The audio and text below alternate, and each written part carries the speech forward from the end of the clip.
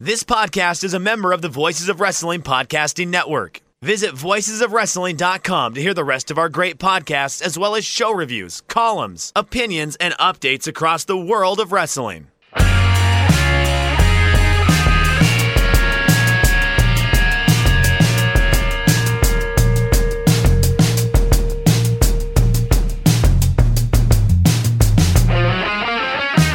Live from an underground bunker deep inside the Fortress Novembrino. It's Shake Them Ropes. And my name is Chris Novembrino. And I'm joined, as always, down here in the strategic bunker of doom by Jeff Hawkins. Hello, and welcome to my bunker, Jeff Hawkins. Oh, no, I'm martial law has been declared in Los Angeles. By the way, and I believe it's in California, not just Los Angeles, you can walk into a store, steal up to $1,000 worth of merchandise, and just be cited. It's no longer a felony. So we are in harsh times around here. We'll get to that. And Chris is what I called on the Patreon episode. Chris is doing a youth outreach program. I'm giving back to the community. Literally. But attention must be paid, and there's a serious note to start with this week's Shake Them Ropes. Harley Race passed away today. Longtime NWA World Heavyweight Champion. NWA champion, when being a heavyweight champion in a territory, was rare and special and meant you had to drive business. Admittedly, I came in a little late into Harley Race's career when I first started. My first memories of him were doing the Starrcade 84 match lead up when he had the bounty on Ric Flair and was sending Dick Slater and Bob Orton to get him, someone take my damn money. Those promos. Harley Race, hard living, real man, really one of the last of that generation of the burly, guys who, were carnies and were tough guys and didn't want people in this business and were skeptical towards people who wanted to be in it, who you were afraid of. If you got into a bar and you said wrestling was fake, would kick your butt and knock your teeth down your throat. Chris's memories are probably more geared toward his managerial run with Vader, which we've gone over on a couple of our live watches on our Patreon channel, patreon.com/ShakeTheMropes. But I'm definitely aware of him in the ring. I always think about that Starrcade match because that's where Flair wins on the crossbody. And for the rest of his career, I didn't realize this until much later on. He does callbacks to that all the time. That's the whole run and go off the top ropes, and normally it ends with like a gorilla press slam, but that's a callback to that spot. Yeah, Harley is the guy when you bring people in that you thought were going to be a big deal. I mean, I remember when they introduced Barry Windham right before he jumped to the WWF to team with Rotunda for the U.S. Express. They put him over hard as he got a schoolboy. Or no, he got a sunset flip win over Harley Race. And that was a big deal. He beat the champ. He always would come back and he'd have so much credibility on the NWA shows. Like, he'd have these short runs and nothing would really come of them. But he was always kind of a looming presence in the Flair early title reign in the mid-'80s. And then, my other memories are... My more cogent memories are when he jumped to the WWF, to Vince McMahon's WWF, and he had bleached the perm hair, and he was the king Harley Race. And Vince made him a cartoon character to clown him because of the high opinion he had of himself. And it's funny because his legacy lasted so long because they made the King a de facto title with the King of the Ring, which started after the Wrestling Classic, which I believe was a USA special, but it also went to video, or it was just a straight-to-video special. But I remember watching, and Harley Race always looked 50 at that time.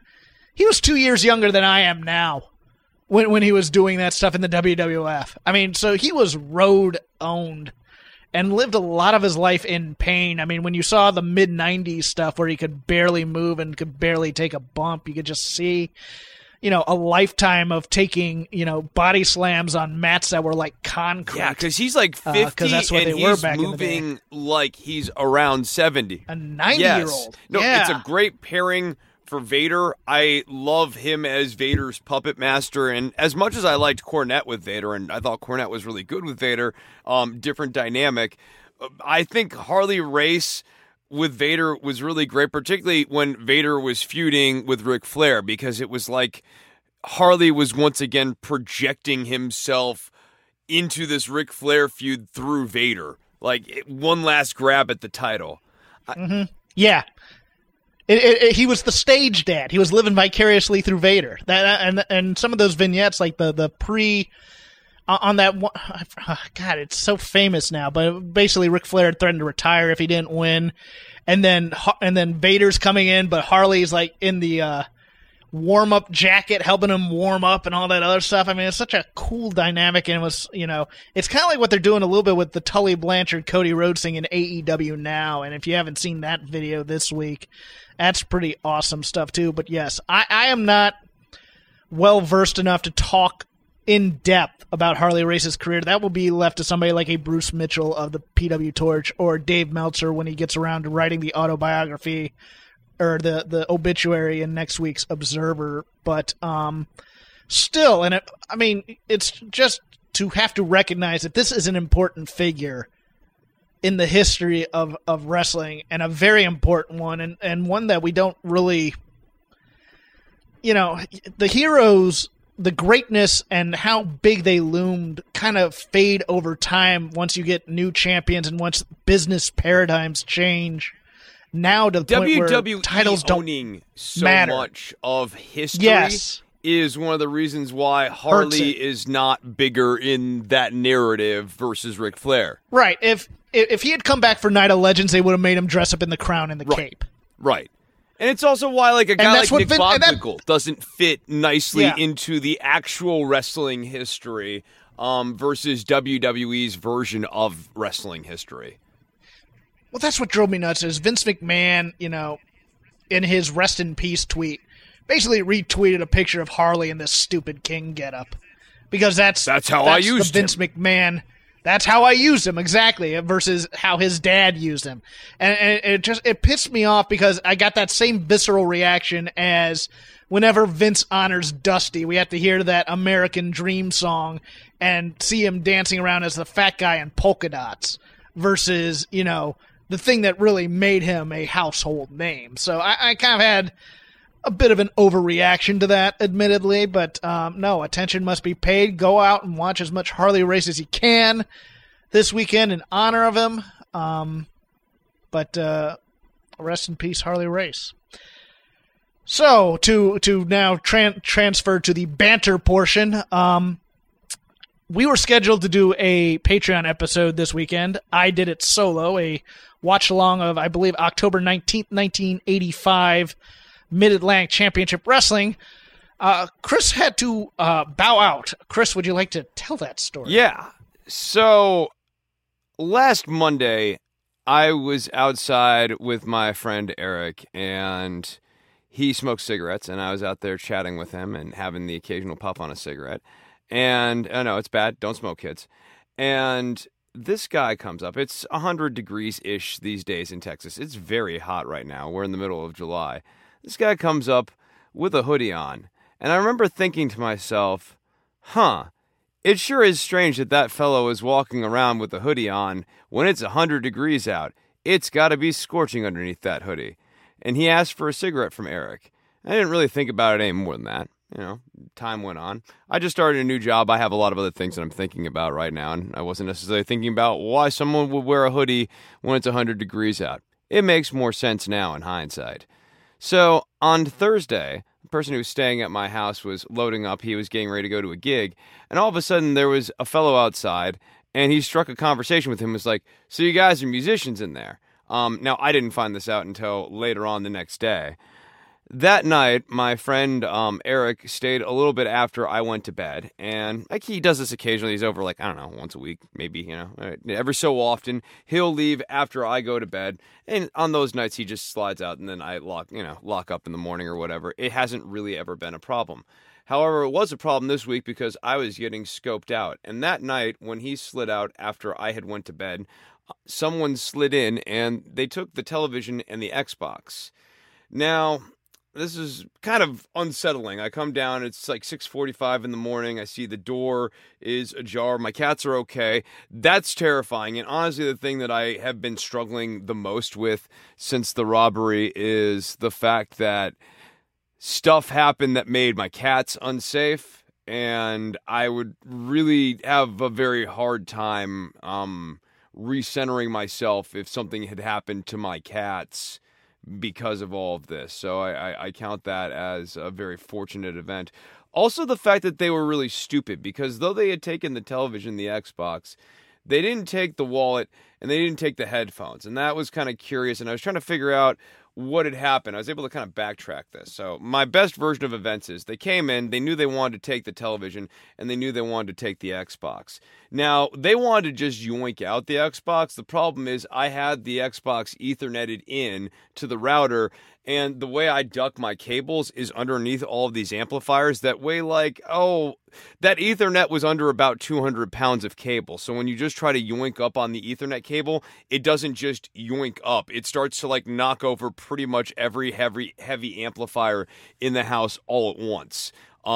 I think that happened, and that freaked them the heck out, and they decided that they needed to cut and run. So they cut and ran. They forgot about the wallet, which is really fortunate. I was able to hang on to all my identification, everything like that, and they split from the house. Later on Friday, I get a call, because I, of course, am like, distressed. I file a police report, go to work, try to just like move past this. I cancel all my PayPal accounts. I discover later on that my Xbox is online, and that people are playing NBA 2K19, which is a game I didn't own. I was confused as to how that could happen because I had canceled my PayPal. I was fine. It turns out that he used one of my other friend's PayPals, so that sucked. We were able to get him a refund, so he's cool on that front.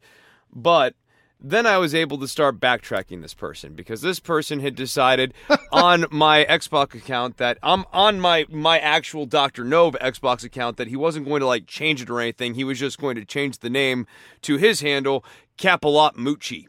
And I was like, Capalot Mucci. That's interesting. And I got on Facebook, and I was able to find someone in Dallas named Capalot Mucci, who didn't look dissimilar from that fellow in the hoodie the other day, and in fact had a hoodie on. And then he had his Instagram and his Snapchat on there, and on his Snapchat, let me read you his bio here, Jeff. His Snapchat bio says, # the definition of real. I won't kiss, sorry kids, ya ass for none. I'ma take what I want, house emoji, money sign, nah, for real though. So, I'm feeling like I'm on a pretty good track here. And then I find his Twitter, and I find his name. Then I find his backup Facebook. And then on his regular Facebook, we start going through the videos. And we actually find videos of him installing on my Xbox the stolen stuff. I have the receipts right from the account. Inside of the video, there are guns. There are drugs. There are people dancing around with money in front of the TV. Well, actually, not in front of the TV. It's after the TV scene, but it's part of the TV video that they shot. There's them playing NBA 2K19 on my handle, playing as the Lakers, no less. The friggin' Lakers as Dr. Nove. This is an abomination. This begs an important question. If you got that much money, why don't you just buy a TV and an Xbox? Right? So here's the funny part. I went on Craigslist that day, my friend. Yeah, because you saw the video or the picture of them fanning out all this money.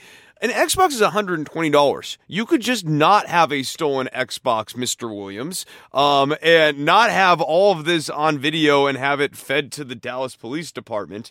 Also, the next thing I was able to find is that one of his friends definitely stays in the apartment complex, and I notified the apartment people. So these guys are going to get caught eventually, but Dallas police are not necessarily the fastest or trying the hardest on, yeah. Yeah, here's what happens in big city police departments, for those of you who don't, was anybody hurt?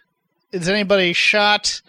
Well, it's a property crime. File a report, and we'll try and get to it. And maybe if it's sold, we'll be able to track it. Although, You have video, and you can basically say, why not go over there and arrest them, officer? This is the frustrating part for me. Like, it's not... If the stuff being stolen, like, I mean, dude, it's a TV and an Xbox. Like, as we said, like, if they have that much money, you can go and buy a TV and an Xbox. But, like, the combined total amount of stolen stuff is under $500. It's the feeling that you've been violated and nobody cares. That's always the thing with me. Like, every time I had my car broken into out here, I'm just like, look. Well, and we know who these people are. Stolen. They have guns. Yeah, exactly. You know who they are, they at least. Like, literally advertising that they break the law on a regular basis, and, like, that is the lifestyle that they're trying to lead. So, like, this isn't go on a big hunt. It's like, could you please come over, take this PDF file from me that I have put together here, and, like, take these videos from me, and go and get one bad dude off of the street? Yeah. I don't even care about the stuff. I just want the guy off the street. He's clearly dangerous. I mean, if you're putting this up on, I'm going to take what I want for real. I mean, this isn't the... Chris, I would never say for you to make an anonymous 911 call about a person with a gun that has a gun. But... I was thinking, I still have the remote control. And if the TV is somewhere in the complex, as I have a hunch it might be, it would be fun to drive around and just kind of flick the power button and see what happens in some windows. Yeah.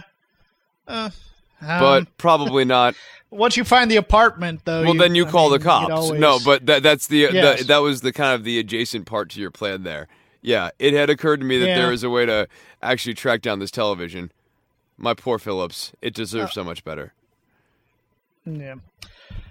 So, on to the wrestling. We will hope that you get your stuff back, and especially that this menace is taken off the streets. I just want him off the streets. I just don't want him to come back. I don't care about the stuff.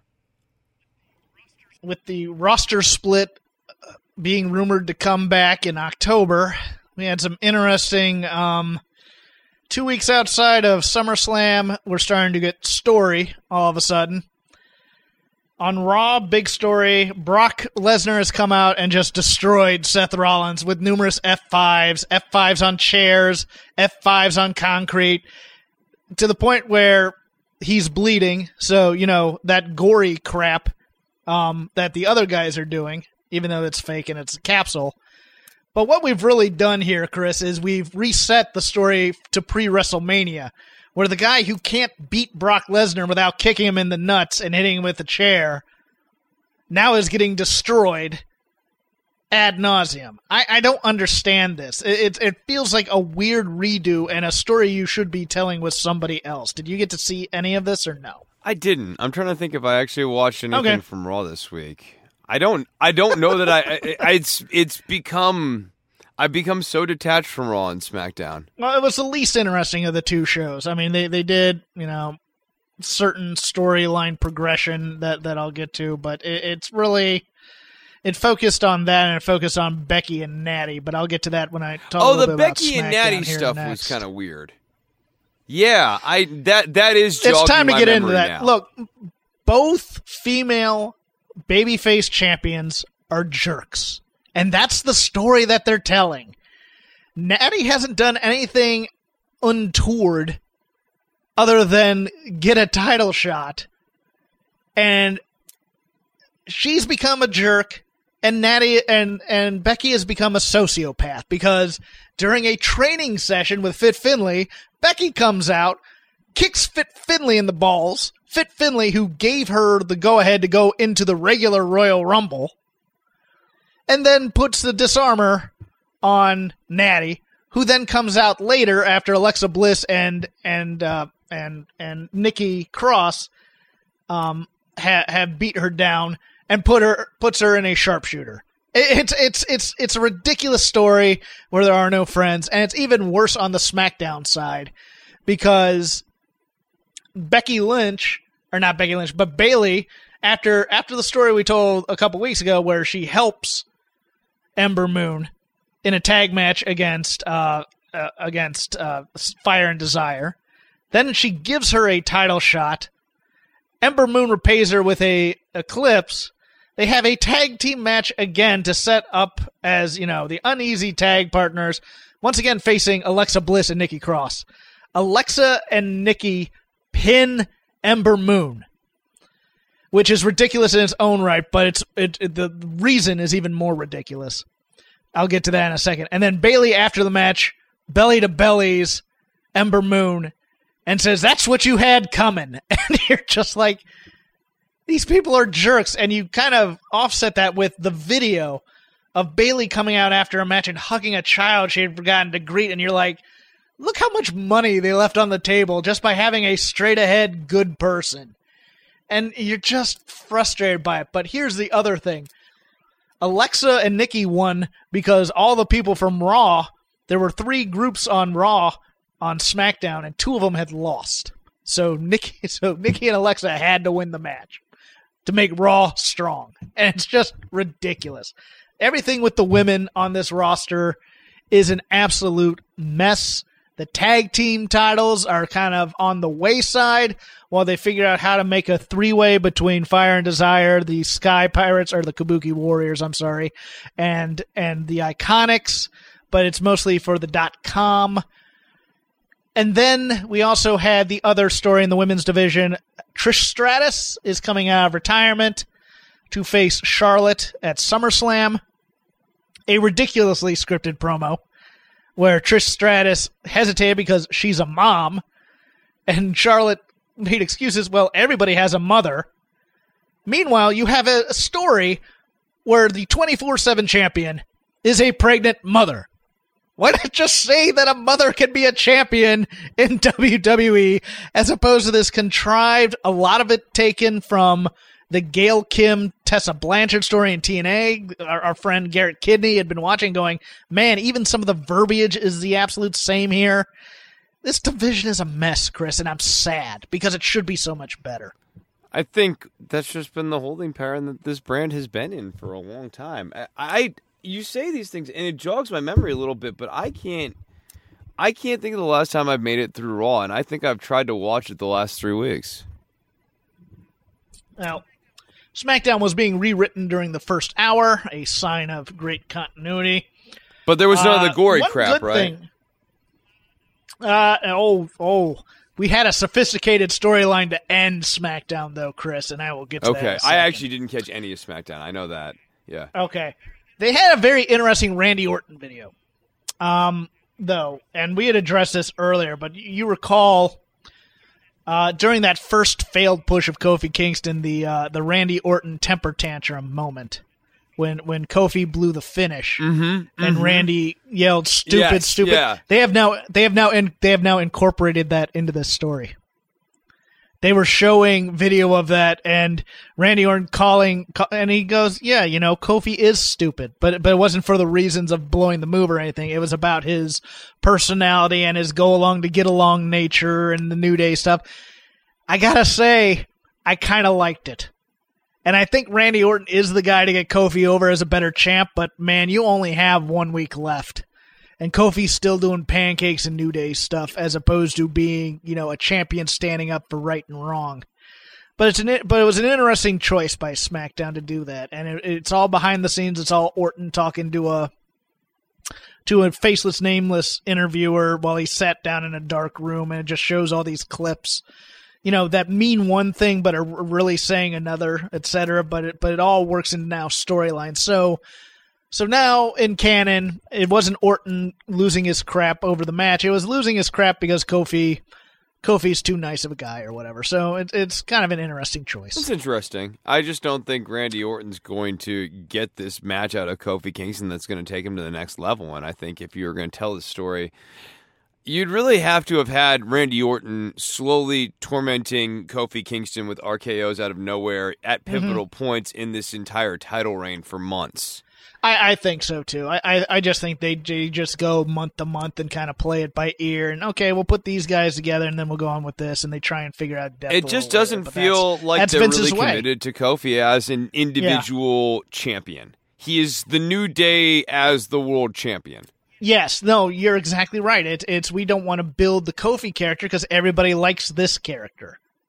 You know, it kind of ties into the Harley Race thing a bit. You know, this is the Kofi they know. They don't want the different Kofi.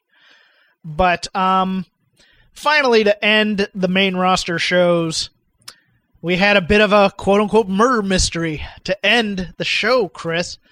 Roman Reigns walking the back to come to a interview with Kayla Braxton. Some unusual camera cuts in there to show him walking as opposed to being on set, as it's usually very well rehearsed and stuff. And all of a sudden, the rigging falls on Roman. But it doesn't, because it misses Roman. It just falls on top, but he is unhurt and just a little stunned. And oh my God, who did it? It's probably Buddy Murphy.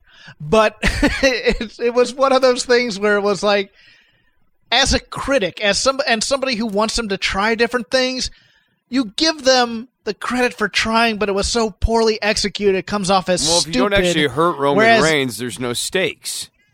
Yes, exactly. That's something. If somebody's trying to kill Roman Reigns, and that's how you're introducing it as a mystery, this guy better have been somebody attached at the hip with Roman with a long-standing grudge and coming out of the woodwork for it. You don't introduce a new character trying to kill a guy unless he has... I mean, this is a blood feud type of action. This isn't an introduction kind of action. I mean, and especially a guy that you're trying to put over as tough like Buddy Murphy. I mean, if that's the way they're going to go, Loomis. But it was just... It came off as unrehearsed and on the fly, and we're gonna do it live and see what happens. And you thought it fell on him, and they're acting like it fell on him, and then it's like it turns out, nope, just gets up and goes, "No, I'm fine, I'm leaving." And you're like, huh. But yes, it was an attempt at a sophisticated storyline, Chris. Well, this is going to be even more intriguing than the time that Enzo was attacked. Oh, God. It reminds you a lot of that, but that one at least. That was actually kind of intriguing. It was intriguing, but the fact is they just rushed it. 2 weeks, and we all of a sudden knew it was Cass. I mean, this one there probably won't be an intrigue to it either. It'll probably be, although I think they may try and do it like the NXT Who Jumped Aleister Black storyline, where you had a bunch of different moving pieces in the back, and they have video of it the next week. And it's like, oh, here's Bruce Pritchard. Here's Chad Gable at catering. He might have done, that kind of thing. So I think they may make an attempt at that. That would be interesting. But they don't have long until SummerSlam. So I think even this is going to be done pretty quickly. Well, I don't think it's going to be for SummerSlam. I think it's probably going to be, the payoff is going to be, this is going to be Roman's feud after SummerSlam. Okay. Interesting. So where would you like to start on the network shows this week? Because I think both of them kind of hit about a 50-50 with me. Or all three of them. Yeah. I want to talk about NXT UK first. Yeah, okay. I think that's right. So, this episode begins with Gallus versus Pretty Deadly. All right. We need to talk about Pretty Deadly. It's your basic pretty boy tag team. Number one, they come out second. So they're the baby faces in here after introducing Gallus, who's Wolfgang and Mark Coffey. I love Wolfgang pointing out one guy who was screaming at him and wanting to go after him the entire time. I thought that was kind of cool to watch that as a build-up. But Pretty Deadly come out here, and they're just too cool for the room. They have their hands in their pockets. They're wearing kind of... They're doing the Orange Cassidy gimmick. They're doing They're both Orange Cassidys. They're heels. That's the thing that came out to me is I want to watch these two douchebags get beat up by Gallus. I don't have any sympathy for them. These are the two guys I want to watch The Hunt build a feud with these two. I think you've watched The Hunt have a squash match against these two. I agree, but I want barbed wire. You want a rematch, and this time you want them bleeding. I want to see them bleed. No, I want to see them scream in pain. I want The Hunt to bite their faces off. That's I want 1978 Tupelo, Mississippi type of a match or something to that effect. I want to see these two pretty boys bleed if they're going to be heels. So it was hard to root for anyone, and then they get a hot tag and they don't do anything with it either. And it's just like, it's an interesting choice because there was a lot of bad guy on, or worst guy on bad guy crime on this show, especially when you look at the Irish Ace match. And it was just one of those things that it came off weird to me. How did it come off to you? I don't know what they want Pretty Deadly to be. And I think, they're geeks, but I don't know if they want them as faces or heels on a regular basis. But I think that they're probably just going to be there to be heels until they break off one of them. But I mean, there was no slapping of hands. There was no clapping. There was no. Yeah, hey there guys, was no playing to the audience. You. I mean, even at the beginning, they were just trying to look cool to the crowd, and that's not really you guys should be cheering for us sort of thing. Exactly, it was weird. I mean, the squash itself was pretty nice. It got them over quite well, I thought. In terms Gallus of, has been rebuilt in terms nicely. Of Gallus. And I like that they're calling out the champs. Yes. I like bad guy teams that aren't the champs calling out the bad guy champs. I mean, it's a natural story because it's one of those things where it's like, well, not all bad guys should like each other. And hey, they're self-interested too. So I mean, it's probably going to be what we were talking about. Gallus needed to do. Their whole point is to assemble gold. Why are they going to have a kingdom with no riches? I thought that Mark Coffey basically said the promo that we kind of alluded to fairly early on here, and the issue with the Grizzled Young Veterans as your tag champions, and then also Walter and Imperium as your world champions. What does Gallus do? And the answer is Gallus just fights everyone, and I kind of like that about them. Yeah, no, and I'm fine with that. I'm fine with a team that is so hated that they'll fight anybody, and I'm fine with that. I like that as a thing, my this usual. This is a dynamic that I think NXT UK is starting to set up too. When we talk about Jordan Devlin a little later on here, it's Captain Cold and Heatwave in the comics. Two villains who want to both rob the bank at the same time, and the Flash then has to come in, and we're probably going to get a babyface team thrown in here for good measure so that the crowd has somebody to root for. Probably, I think it's probably going to be Flash Morgan Webster and Mark Andrews, but who knows? Oh, I hope they don't do that, but you're probably right that they will. We forgot to talk about Tyler Bate. He is getting a title shot against Walter. I'm looking forward to that match. Oh, definitely. Yeah, that's going to be a really good match. I don't think Bate's going to win the title, but I think that's going to be a really, really good match. Yeah, well, see, it's weird for me. This is what I kind of wanted to talk to you about. I think Tyler Bate almost has to win this title, doesn't he? Because you're bringing him in, and you're not bringing him in for that first grudge match, non-title match to fight Walter to avenge his friends and avenge what they did to him. You're putting the title on a line in a normal match, which is usually the end game of these types of things. And Tyler Bate, to me, is a guy who has been on the shelf for so long in terms of a singles push. He's been put with Mustache Mountain.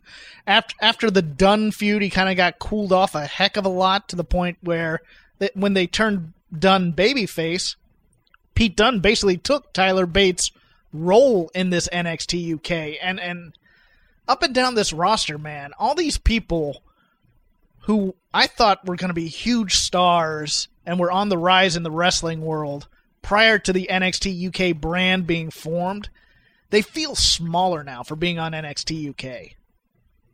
I think Tyler Bate needs to move on from NXT UK because I don't actually see a point for Mustache Mountain to be there right now against Imperium. I'm with you. You're right. Tyler Bate probably needs to beat Walter here, but I think maybe the story is going to be Imperium is going to screw over Tyler Bate. Yeah, the first time, and then on the rematch, I guess that's when they reintroduce Pete and you Trent. Have maybe you have a trios match, and then you build to Tyler Bate finally getting the rematch. So this is going to be the first beat, and this is the first one where the guy loses. I'm just like, I kind of disagree with that way here because he's already lost to Walter once. We've seen that happen. I think he should be injured, right? Wasn't the whole point of having Trent handcuffed to have Imperium deliver this massive beating to Tyler Bate to have him be so injured that he couldn't fight? Well, this is his return from injury. Yeah, I don't. Which is weird. It's like he wasn't gone that long, a month. Though, yeah, he wasn't gone. Well, that's WWE style. For you. Yeah, you can't knock a guy out for 3 months and have him cut an angry promo. What are you thinking of his look right now? Because he's getting bigger. It looks like to me. I don't know if it's the beard that's making me think or the tattoos that make me think he's getting bigger. But it looks like Tyler Bate is putting on some size. Yeah, he's stronger, I would say. Not just, with the beard. He does look He's stronger. almost looking like a mini Trent Seven at this point. Yeah, a little bit. I mean, I see that a little bit. He does look bigger, for sure. He still looks good. He looks. I mean, I wasn't saying he was fat. I was just saying he was. He's. I mean, when he first came in a couple years ago, he was a little bit. He was a lean machine. Yeah, he was a lean machine when he first came in. Yeah. It was just something. He's not that now. No, well, for me internally, I'm just wondering, does that hurt his quote unquote big strong boy appeal, or does it make it basically like, when the Backstreet Boys are a little bit too old to be called boys anymore? Be around forever. Like, it's just a tagline. I don't think it hurts his quote unquote boy. His youthful appeal. That's what I was looking for. I don't think he actually needs to be a youth in order to hang on to the big strong boy thing. It's just like one of those things that he'll carry throughout his career, like that they'll chant for him right up till he's 40 or whatever, unless does a major gimmick shift, that sort of thing. Mm-hmm. Okay, we can move on. Yeah. Absolutely. So then we had Dani Luna versus Rhea Ripley. Quick squash. It does look like they have plans to use Dani Luna more on the brand here, but, in kind of a lower level thing. But she's been in matches of this sort a couple of times here. She was one of the two people crushed in the handicap match against Alpha Female a couple weeks ago. Oh, Jazzy, yeah. Yeah, Jazzy. Yeah, this is your basic... we're going to reestablish Rhea Ripley as a badass, and good Lord, she is a badass. Yeah, absolutely. I mean, again, it's weird that I'm thinking, now that she moved from NXT to NXT UK, that her star has diminished somewhat, but she might be one to move over and put up against like a Bianca Belair. I mean, I would watch that match all day and twice on Sunday. Then we had another Eddie Dennis video package, and... this is kind of like a microcosm of how I felt about Eddie Dennis, only condensed into about like a minute 30. I thought about you when I saw this. I go, what is Chris thinking right now about this Eddie Dennis video package? He's almost got a Sami Zayn gimmick. Yeah, the critic of the critics. Yeah, but it started off nice, just like this whole initial introduction to Eddie Dennis.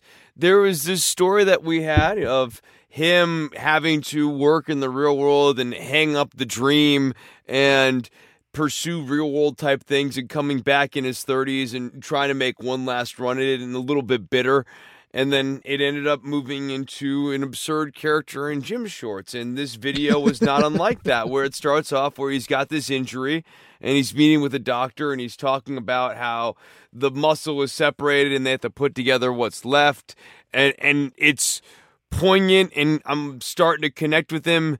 And then we move into just absurd hatred of the fans that doesn't feel believable in the slightest. And then he ends it with, it's the fans' fault. I think he was still on anesthesia when he cut this promo, because he was calling them wrestling fans, not sports entertainment fans. And I was just like, wow, somebody let that one slide. Good for them. He's probably hopped up on anesthesia a bit, but it's Eddie Dennis to me comes off. It's one of the, when angry Eddie Dennis, like rageful Eddie Dennis, comes off as a little too hammy. I would agree. Just a bit. I don't believe his rage. No, it doesn't feel real. I think Guy with Broken Dream kind of feels real, but this, I hate the fans. I want more I hate myself. And, like, the externalization thing isn't working for me. I hate the fact that opportunity didn't come to me. you're kind of it's that self-pity but self-rage type of thing. Yeah. Self-loathing pushing in there too. Yes, but also blaming fates that were not your fault for doing it. Outside. If only the gods had smiled on me, I'd be the British John Cena right now. But no, I got stuck in this job and had to pay my rent while somebody's rich parents helped pay for their wrestling school. So they got all the opportunities, that kind of thing.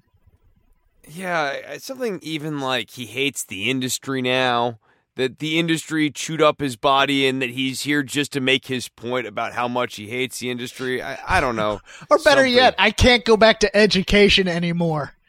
Because I chased my dream, and now I'm stuck with this loser industry that I got to be a part of. See, that feels so much more compelling than it's the fans' fault that I tore my pectoral muscle.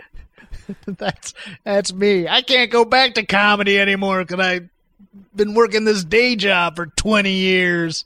I'm too old to be marketable. Screw you guys. All right, Jordan Devlin versus Alexander Wolf. I really like this twist on Jordan Devlin's character. I like how much he hates Imperium. I like how he's still a dick. I like how he demanded this match. I enjoyed his entire character in this match. I really like Jordan Devlin. I've become a very big fan. Can you tell? Yes, he's the mouthy bad guy who gets punched in the face by the other. And he gets back up and he's got swagger. Yeah, but at the same time, for Alexander Wolf, he's the weak link right now in Imperium, and we need to introduce him as a bad guy. So he's going to take the flaky bad guy out. And I love this match. I really enjoyed it a lot. I don't think Devlin's staying a bad guy. I think the repositioning of Devlin against Imperium means that Devlin's not done going after Walter, which is going to eventually make him a de facto babyface, if for no other reason than size differential alone. Oh, I think he's not a babyface, but he's for the purposes of his own self-interest, he will align himself with the Tyler Bate and Trent Seven, right, and Pete Dunne. But like, that's where this character needs to be. He needs to be a rogue, kind of chaotic neutral. When the world threat comes and the superheroes need a little help, here comes a couple of bad guys to say, you know what, Justice League, we'll help you out on this, even though we don't like you guys, because we still want to rob this planet eventually. That kind of thing. Yeah, no, and I love his logo. I love the ace with the half skull, half face thing. That his new gear is awesome. I love it. But yeah, I really enjoyed this match. I thought Alexander Wolf was really great in it. I thought Jordan Devlin was really great in it. This was a real feast. He is a guy that used to be bland, and every time he comes on screen, I love him. He has found the personality. You want my joke? You want my joke for this? Jordan Devlin is if Noam Dar was interesting.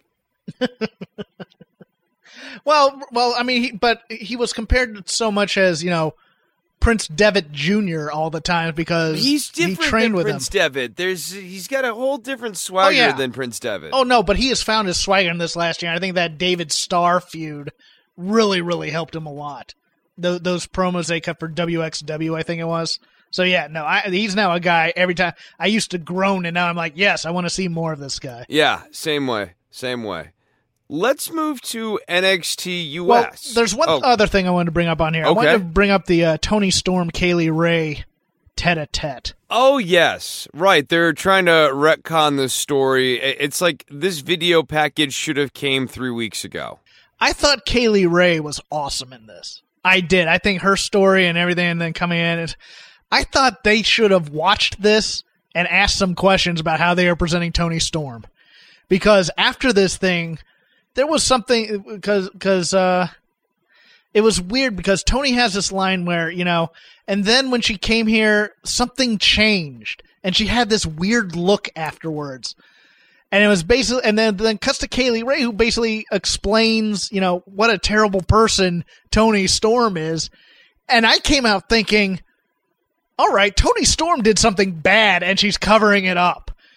I didn't think, no, Kaylee Ray is delusional and using her friendship to get this title match or whatever. I came out of there thinking Tony Storm is a secret heel that we don't know, when I think she was supposed to come off as sympathetic. I have not been in love with this Toni Storm babyface character. There's something weird. The shiny thing is ridiculous. Right. Oh, so you finally turned the corner on that.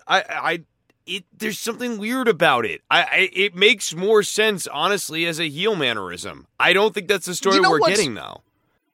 You know what it is? It's a performer issue, I think. I think it's one of those things where all that great rock and roll, rebellious charisma, and I'll put it in the sex appeal of Toni Storm when she comes out and does the thing. Yeah, the hard punk rock thing. That all that charm and all of that leaves when she has to act. And and she has to recite lines. And it's one of those weird things where it happens to actors who have all this charisma off stage, and the lights turn on, and they say a line, and you go, "What? Who is this dull individual, and why did we put that person on stage right now?" It boggles my mind that Toni Storm is not far more interesting than I guess my impression of her has always been as champ. Maybe it's the fact that being champion has made her boring. I guess. The chase makes everyone a little more interesting. I think the kind of latent issues, it's hard to really imagine what Toni Storm does all day, right? She's cocky about the championship. That's also true. So there's something that's a little bit unlikable about that. The fact that every time we see her, it's not like she's out with fans or doing anything sympathetic. She's just always talking to the press. She's bragging about herself. And bragging about herself. Yeah, she's bragging about herself in the press. I think you know what? I think we've hit it. I think we've hit what the problem is here. She's not a champ of the people. She's a champ who did it for her own. She's the champ of the papers, which is very much the Apollo Creed type figure versus the Rocky Balboa type figure. Kaylee Ray not exactly fitting into the Rocky role here, but it does create a bit of an issue with Toni, for sure. Shall we pivot over to WWE NXT US? Yes. Let's do it. So you must have liked it less than I did then. I actually just looked at what was next here. I know we usually do this second, but I also wanted to mention that there's this tag team that I want of Cameron Grimes and Jordan Devlin that I don't think is going to happen, but those two guys as a tag team together is just too much swagger in black tights. I'm into these guys. So let's talk about the reunion of Breezango after Tyler Breeze defeated Jackson Riker. I think that this is actually a good usage of both of these guys because Tyler Breeze needed a little something extra here. Breezango, I think, will be very, very popular with this NXT home audience, and they were never going to really do anything on the main roster of Import again. Also, they're a really good testament to time away. Like, absence actually makes the heart grow fonder because when they were doing the Fashion Files, that went from being very funny to obnoxious and kind of I wanted it to go away. And when they came back, I was happy to see them again. So I'm sure a number of people had that same effect. I would kill for next week for Fandango to come out and go, no longer call me Fandango. I would like that as well. He needs some Johnny Curtis. Johnny Curtis, yep. Dirty Curdy, whatever you want to call him. And then have these guys be an actual, almost a throwback tag team. I'm not saying revival. Tyler and Johnny. I'm saying they have like a team name. Something like the Rockers. Yeah. Something like the Rockers or something like that. But this was my dream when Nexus was brought up for Heath Slater and Justin Gabriel, who I thought could have been an awesome high-flying heel-type tag team doing a bunch of tag team moves that, would bring work rate to the tag team division back. That's what I want I want Tyler Breeze and Fandango, Born Again Hardcore, as a great tag team, as opposed to two individuals who can do comedy and doing the ironic dancing, instead of being entertainers, being that tag team that you could then put in the throwback babyface role, bring them back up to the main roster and put them up against the throwback heel team of the Revival and just knock the doors down every week as a team, because that's kind of what It's kind of what the tag team division is missing on the main roster. If you're going to really use this time to do something with guys as opposed to, they're here because we have nothing for them on the main roster, well, then build them up for something to do on the main roster as opposed to just interacting with all these guys and being really good mechanics, so to speak. Then we had Cameron Grimes, who I am fond of, defeating Bronson Reed to advance to the finals in the Breakout Tournament. Not a surprise here, but I thought this was a good match. Another strong showing for Cameron Grimes here. Trevor Lee's the best. I will continue to call him Trevor Lee because I'm still not used to the Cameron Grimes name. That's not me trying to be clever. It's just me having Trevor Lee on the brain and knowing what Trevor Lee can do. This is like Finn Balor and Prince Devitt. I still can't fully get around Finn Balor. He's still Prince Devitt to me. Yeah. I am looking forward to when they get, because I love Trevor Lee's look is not something that a guy like Vince will glom onto.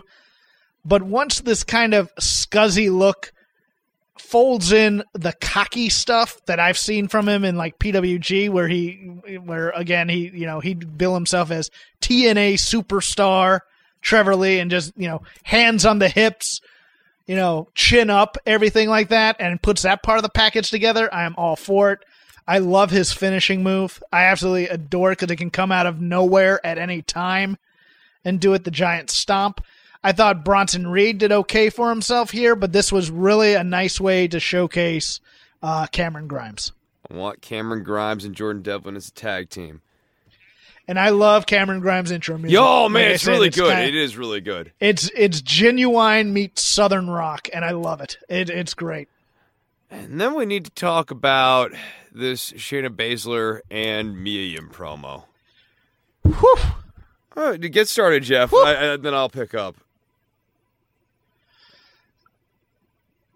So Mia Yim is doing the ever popular trope of the famous in spaghetti westerns of all kinds, famous in Quentin Tarantino movies of all kinds, the aggrieved good guy who has been left for dead and is now going through a list of people to get revenge on. Except for that initial beat never really happened. And then, so she slams Marina in a car door. She slams Jessamyn into a locker. And then here comes Shayna, who's obviously a little nervous about the whole thing and being very bravado. And what does Mia Yim do? She comes out not in her gangster gear, comes out without the bandana, without the hat on, and she comes out and she talks about how much she respects Shayna Baszler. Oh, Chris, this was a bad note on so many levels because Mia Yim did not have conviction in what she was saying. She's had yet another affect change, though. The way she speaks has gone through yet another cadential shift. She keeps changing it up, and it's explain that for people who may not know. Okay, so like people do code switching, I think is kind of the other term for this. Sometimes Mia Yim is affecting more of an African American urban style of speech, and other times, especially earlier on when she was the head baddie in charge, I would say she was kind of doing stuff with less of that affect in her voice. And the character that she is working now is very much in the street tough thing, and that was actually in one of her promos a couple of months ago too. So like that has been the mode shift here. And it's not that Mia Yim is not African American. It's just that it's a weird and sudden shift. Shayna Baszler, for her part, also is kind of like missing the beat on the prestige thing and the fighting thing. I'm trying to remember some of the notes in her promo because those also fell flat for me as well. She was using a lot of metaphors when she didn't need to use a lot of metaphors about rats. Yes, and other things. Street rat. Yes, the street rat language was uncomfortable for sure. Yeah, it was uncomfortable. It was wordy to a point when all Shayna has to do is kind of be proud of being a champ and just be angry that you took her friends out, her cronies, and say, I'm just going to rip your arm off. But it also made Shayna slightly sympathetic until she said the street rat thing and then went too far in the other direction. And this whole angle, it could have been done right, but it's not being done right. Right, yeah, no, this was overthought. Is the only way I could put it. And they really tried to hinge on street trash. Like, the end of the promo also features Baszler yelling street trash at Mia Yim, so it's not like a throwaway line. It's a talking point. Yeah, if Baszler is yelling street trash to your face, why aren't you punching this woman? Unless there's... Yeah, it was just so... And then you counterbalance that with what I thought was a good vignette. Best actor in NXT, as always, is William Regal. And I loved just the little back and forth. Candice has been waiting outside for Io Shirai to arrive. And then we cut back to her, and William Regal comes in and goes, she's not going to show up because I gave her the night off. You know, kind of that sheepish, look, I know you've been waiting for a fight, but it's not going to happen, so you should go home type of thing. He's such a great schoolmaster in that way. Oh, you were waiting for after school at 3 o'clock? They're not showing up because I told them to go home and to cool off a bit. But I like great. The pivot, though, at the end. How he understood that Candice wanted to fight Io, and he's just trying to keep order around here. He's not going to deny her the fight. But I'll give you what you want. Yeah, I'll give you what you want. Well, it's weird because it's both caring, but he also gets that look of, this would be great for business and we could sell this out. You know, that carny look in his eye. He always gets that little gleam in his eye, even when he's being nice to the baby faces and sending them probably to their doom, where it's like, you know, I'll give you the fight you want. And we'll do it at TakeOver. You know? Ding! He hears cash registers in his head. His job. He has masters he has to serve. Come on now, Jeff. But you watch Regal do it, and he doesn't do it in that hammy way at all. It's very subtle, and you just watch it and go, God, he's so good at this. I really do enjoy these products. And then we had Pete Dunne versus Roderick Strong. This was a great main event. This was for a on the road to TakeOver main event. These guys had a really, really nice match. I wish that the tone of these two's fighting had more intensity to it from now on because of that very high-profile betrayal. Pete Dunne should hate the hell out of Roderick Strong. Roderick Strong should be like forever at number 2 of who Pete Dunne hates. Yeah, it's a show don't tell thing. I don't want them telling me that on commentary. I want to see the rage in Pete Dunne's eyes. He always hates him. Yeah. Always. It's just like an undercurrent thing. Yeah. Even if they are in a strange alliance, there needs to always be like a bubbling hate for Pete Dunne. Yeah. 20 years from now, if Roderick Strong walks into a room, I want Pete Dunne to start seething. Who the hell invited him here? That kind of rage, that I don't forgive type of thing. I agree with you. And the part with Velveteen, it sets up the three. Yeah, it's fine. Velveteen, it's like they do things with him that really work for me, and then they do things with him that are too hammy for me. When he decides to do the Macho Man, arms in the air, turning around type stuff, when you got a guy who's gonna, probably not, it doesn't ring true. It rings as, it's a pro wrestling thing, and I it's what turns me off to him. The sports entertainment aspects of Velveteen Dream turn me off a bit. So that brings us now to 205 Live with the main event of Drake Maverick and Mike Kanellis. But first, Akira Tozawa and Brian Kendrick defeated the Singh brothers. I like the Bollywood Boys. I think that they have good matches. Like, this isn't... It's weird. I had somebody fall into my DMs and complain about them. I'm like, the show needs geeks. Yeah. The show needs people to beat up. And the Bollywood Boys have more credibility than most when it comes to guys on this level, especially if you're looking at the main roster. They could go. They do their job well. I don't know what's not to like about the Bollywood Boys. I think that they're perfectly entertaining. Yes, they're delusional heels, and there's another. They think they're sex sex machines, and I have no problem with that. And, Akira Tozawa and the Brian Kendrick are not necessarily the most exciting tandem right now, and I think that's really probably more the issue here, but you're not supposed to like the Singh brothers. That's the whole point. No, this is the last of the team who's been writing 205 Live for the past couple of months, so we'll see how the tonal shift goes from here. I think the tonal shift with our friend Lince Dorado is really interesting. He's starting to get a little bit cocky, and I am interested in this.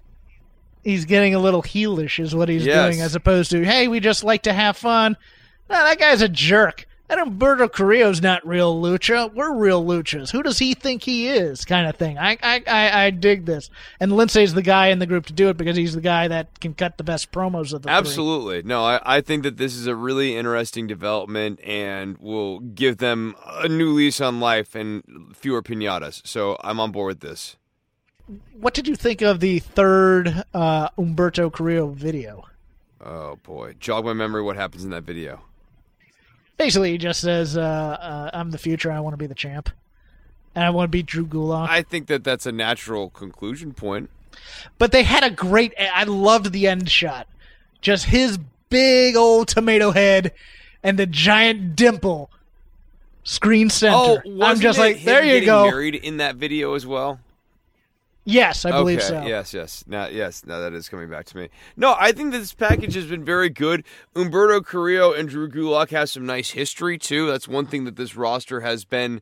The small roster and the fact that people have had encounters before allows the writing team, when they want to, kind of create a historical backdrop for any match, they can go back and grab from all of these other encounters. And Drew Gulak attempting to mentor Humberto Carrillo is going to be very fun when they finally get to this match here.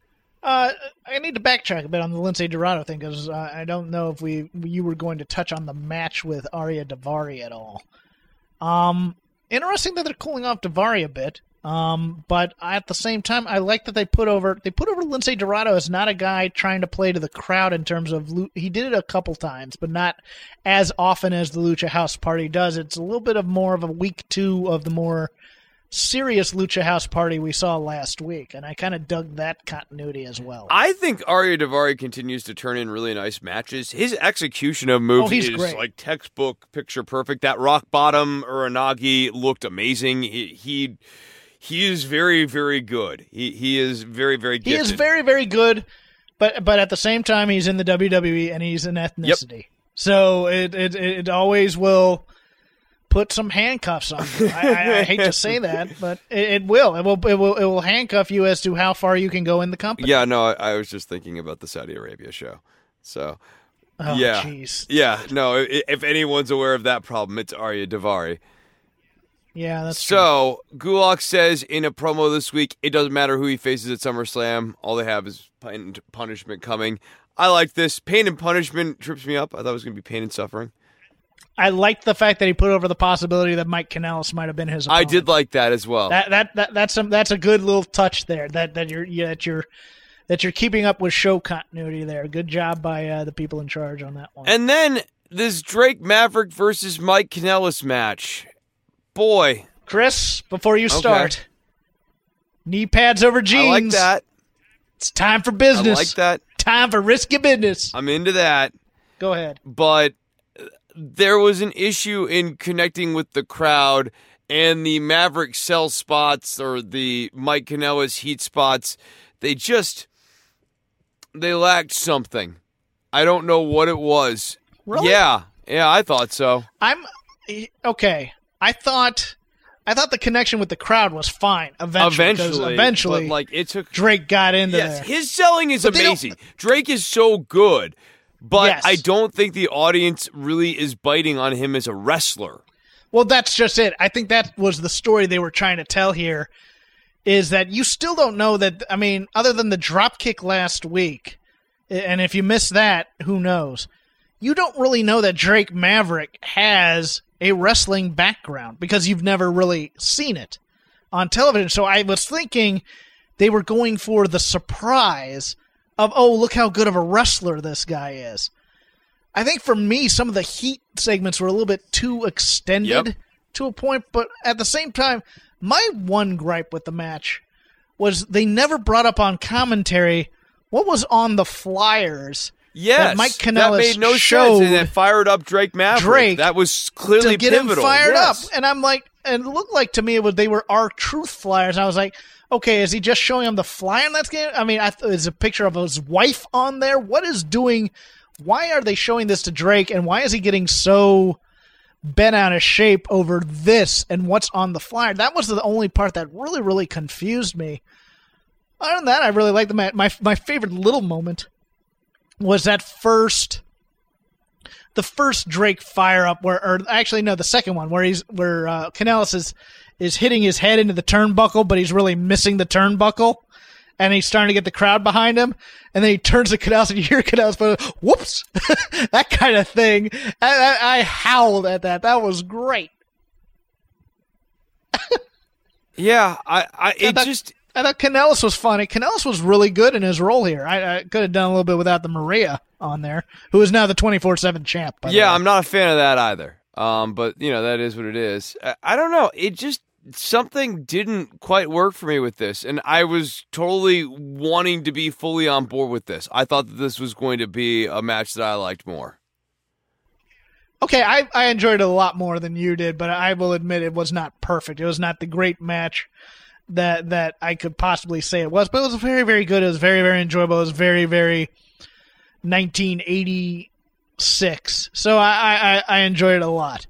And if the payoff to Maria having the 24/7 title is that the baby comes out in 6 or 7 months with the title around its waist, that'll be long comedy that I will appreciate.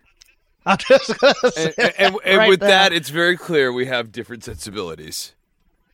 Look, if they're going to do that, I mean, they put the 24/7 title over at the beginning of Raw as a big deal when you thought it was going to be the major title that they were talking about. They did this big video package about the history of wrestling and how important titles are.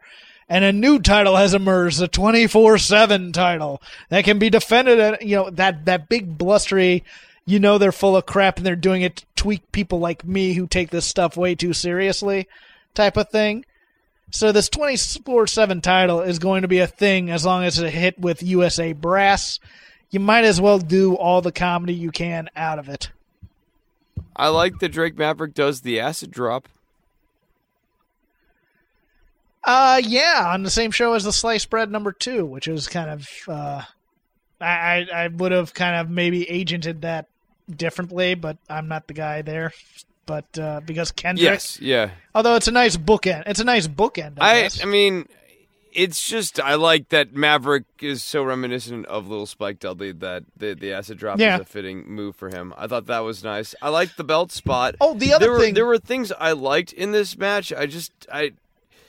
I thought that Maverick needed to have more substantial fire-up spots, or that Mike Kanellis' heat spots overstayed their welcomes like multiple times throughout the match in a way that it affected the pacing.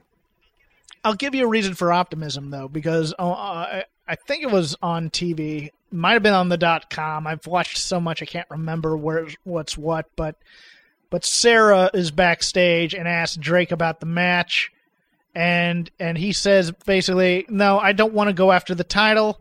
I just want to go back to my duties as commissioner. I am not an in-ring competitor. I'm like, good. It'll be a treat whenever Drake Maverick has to wrestle, as opposed to, what they've done with so many authority figures and bringing them out week after week and doing match after match. I just want him as an authority figure for a while. Yeah, absolutely. And I do like the idea that this maybe helps him reassert his authority around 205 Live and sort of wraps up all of the Drake Maverick's not in control of things around here story as well.